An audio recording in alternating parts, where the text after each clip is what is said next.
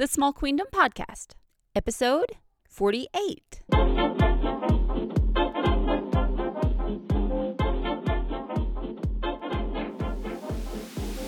Hi, welcome to the Small Queendom Podcast. This is the host, Leah Graham. I'm so delighted that you are here with me today.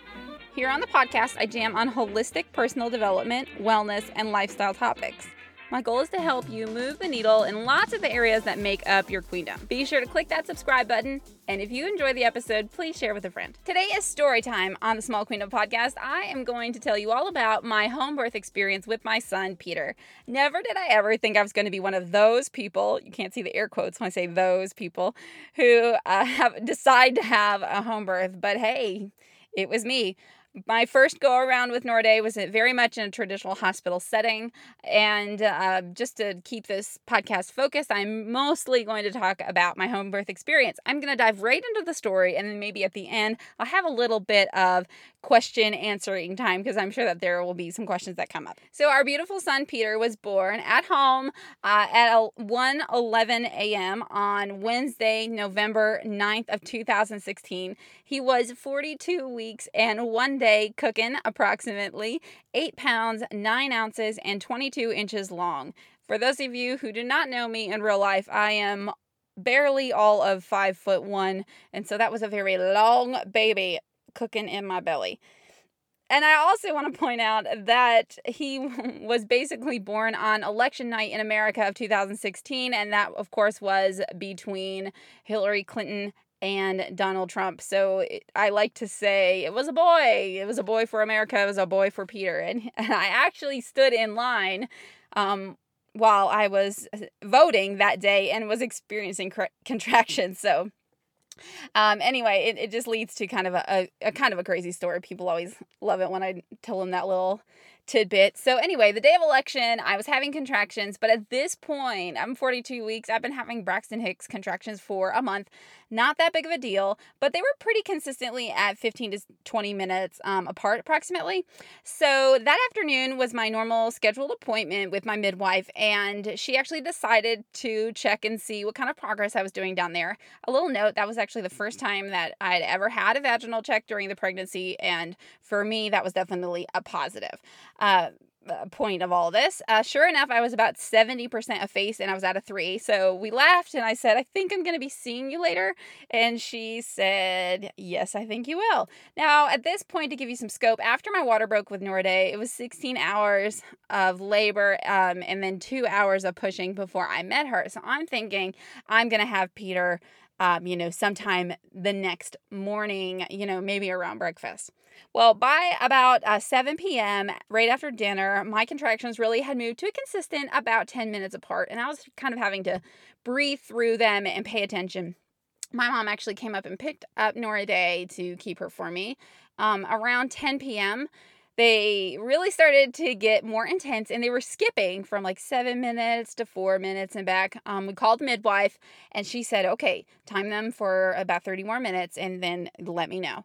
So we did that, and during that time, there was a really long contraction.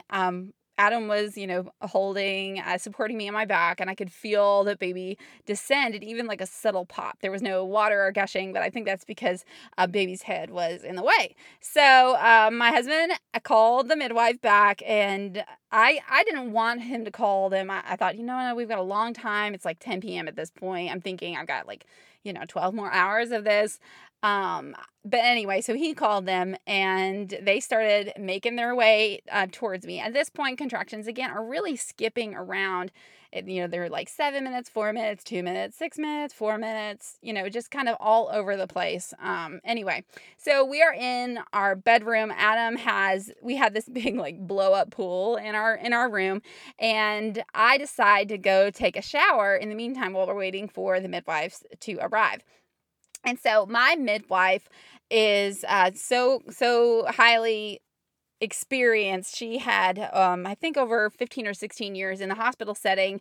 In labor and delivery, she was a nurse practitioner. Then she decided to go and be a midwife to serve women at home in an alternative setting. And she's been doing that since the early 90s.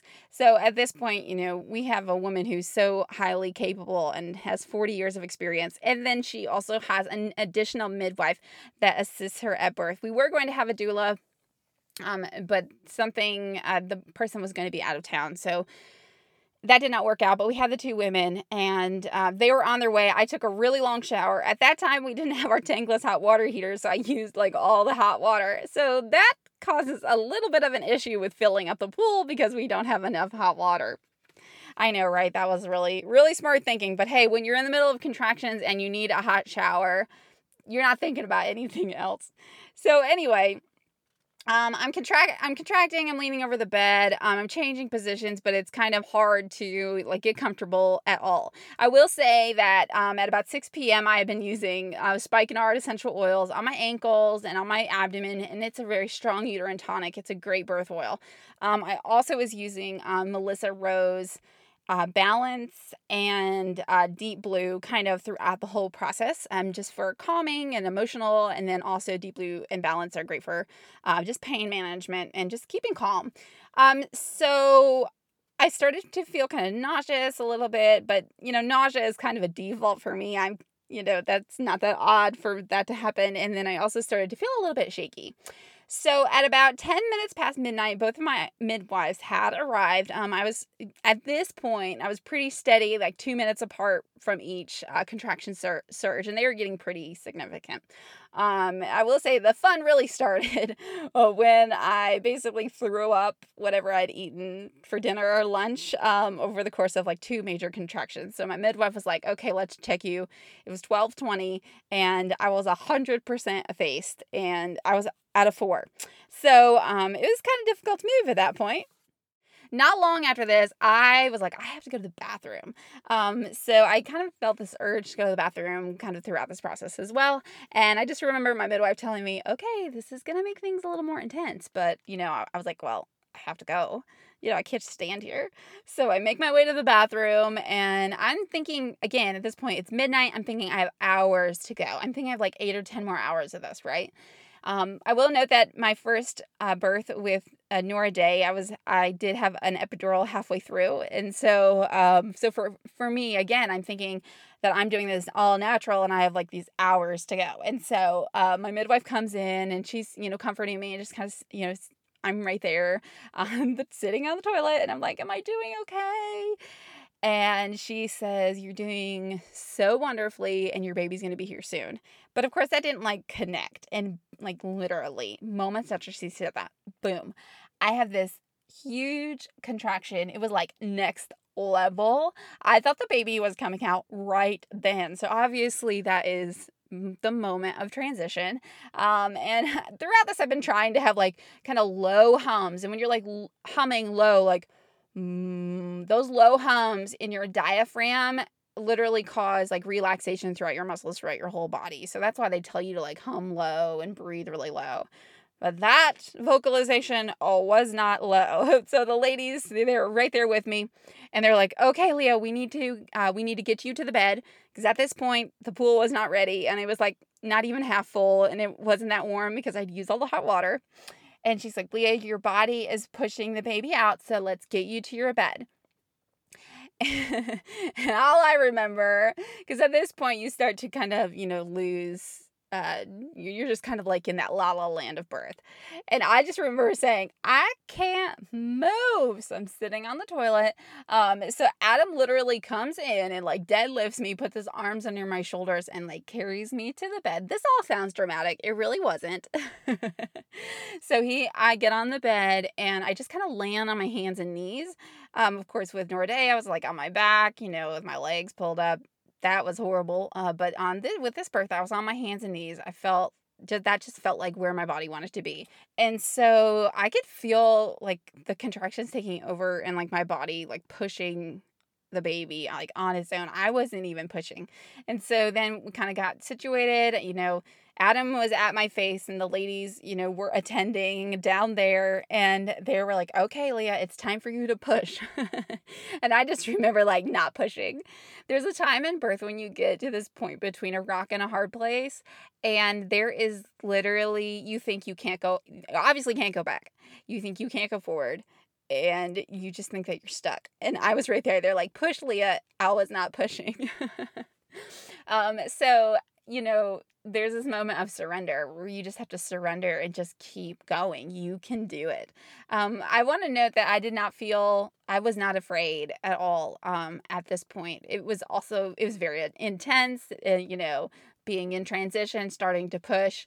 But I was not afraid at all. And that was such a big shift from my first experience with Norday. I'm pushing with the contractions, and I'm just like, I can't even verbalize anything. I think I said something like, I can't do this. I think I just kind of squeaked that out.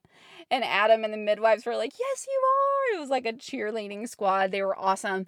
And then I just remember like I couldn't get a grip on like where my mind was. Like I was not feeling grounded. I was just kind of feeling like really spacey. Obviously that's probably a normal feeling. And so I like squeaked out to Adam. I was like, orange and balance. Those are some of my favorite oils. So he grabbed the oils and like put them under my nose, and I like took a breath and I pushed and I got the baby's head out, and the midwives were like, long dark hair. So at this point, I had no idea if I was having a boy or a girl, and Norday didn't have hardly any hair. So it was just like that huge encouragement. And so we just kind of like waited. I took a breath. I was like, I think I said again, I can't do this. And they're like, yes, you can do it. And it almost felt like my inner voice was like really, really far away. It almost kind of felt like an out-of-body experience. And again, somehow I muttered to Adam, I was like, peppermint. He grabs the peppermint.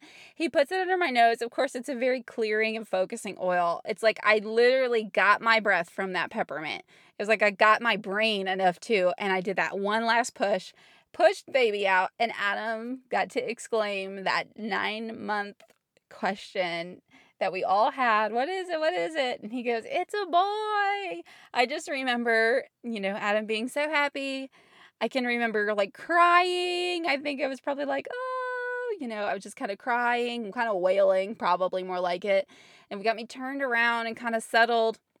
And I just held sweet baby Peter, and his eyes were they were wide open. He was so calm. Of course he cried at first, but then he got really calm, and he was just like really alert, looking around, and he was just right there in my arms after all of that work.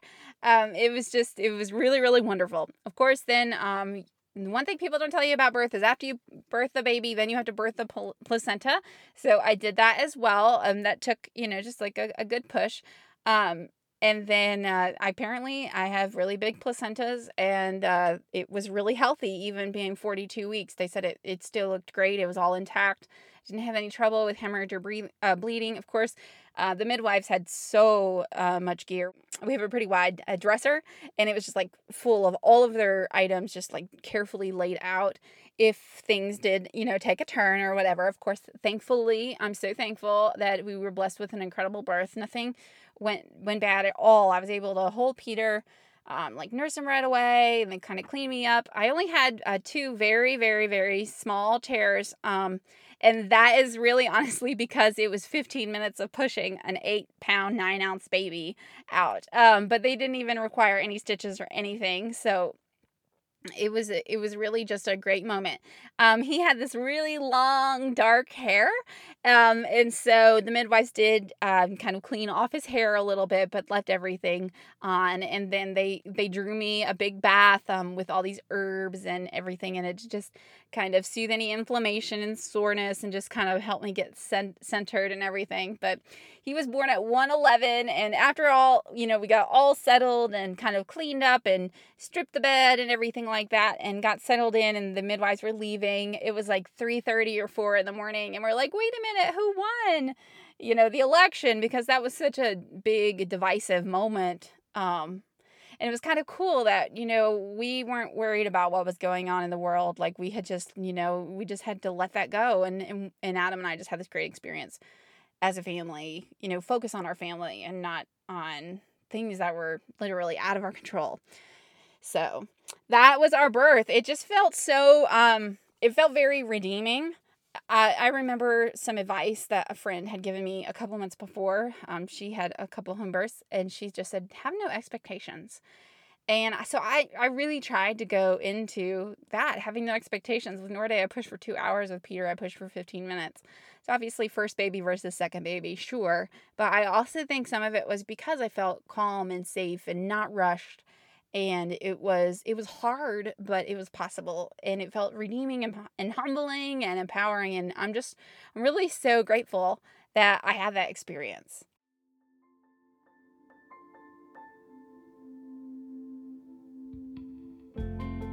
So, how did I actually come about deciding to go through with a home birth? Well, like I said, my experience with giving birth, kind of going through that normal, practice with all the different physicians, and then having the hospital experience, it was very much less than optimal, very much so. I will give a caveat.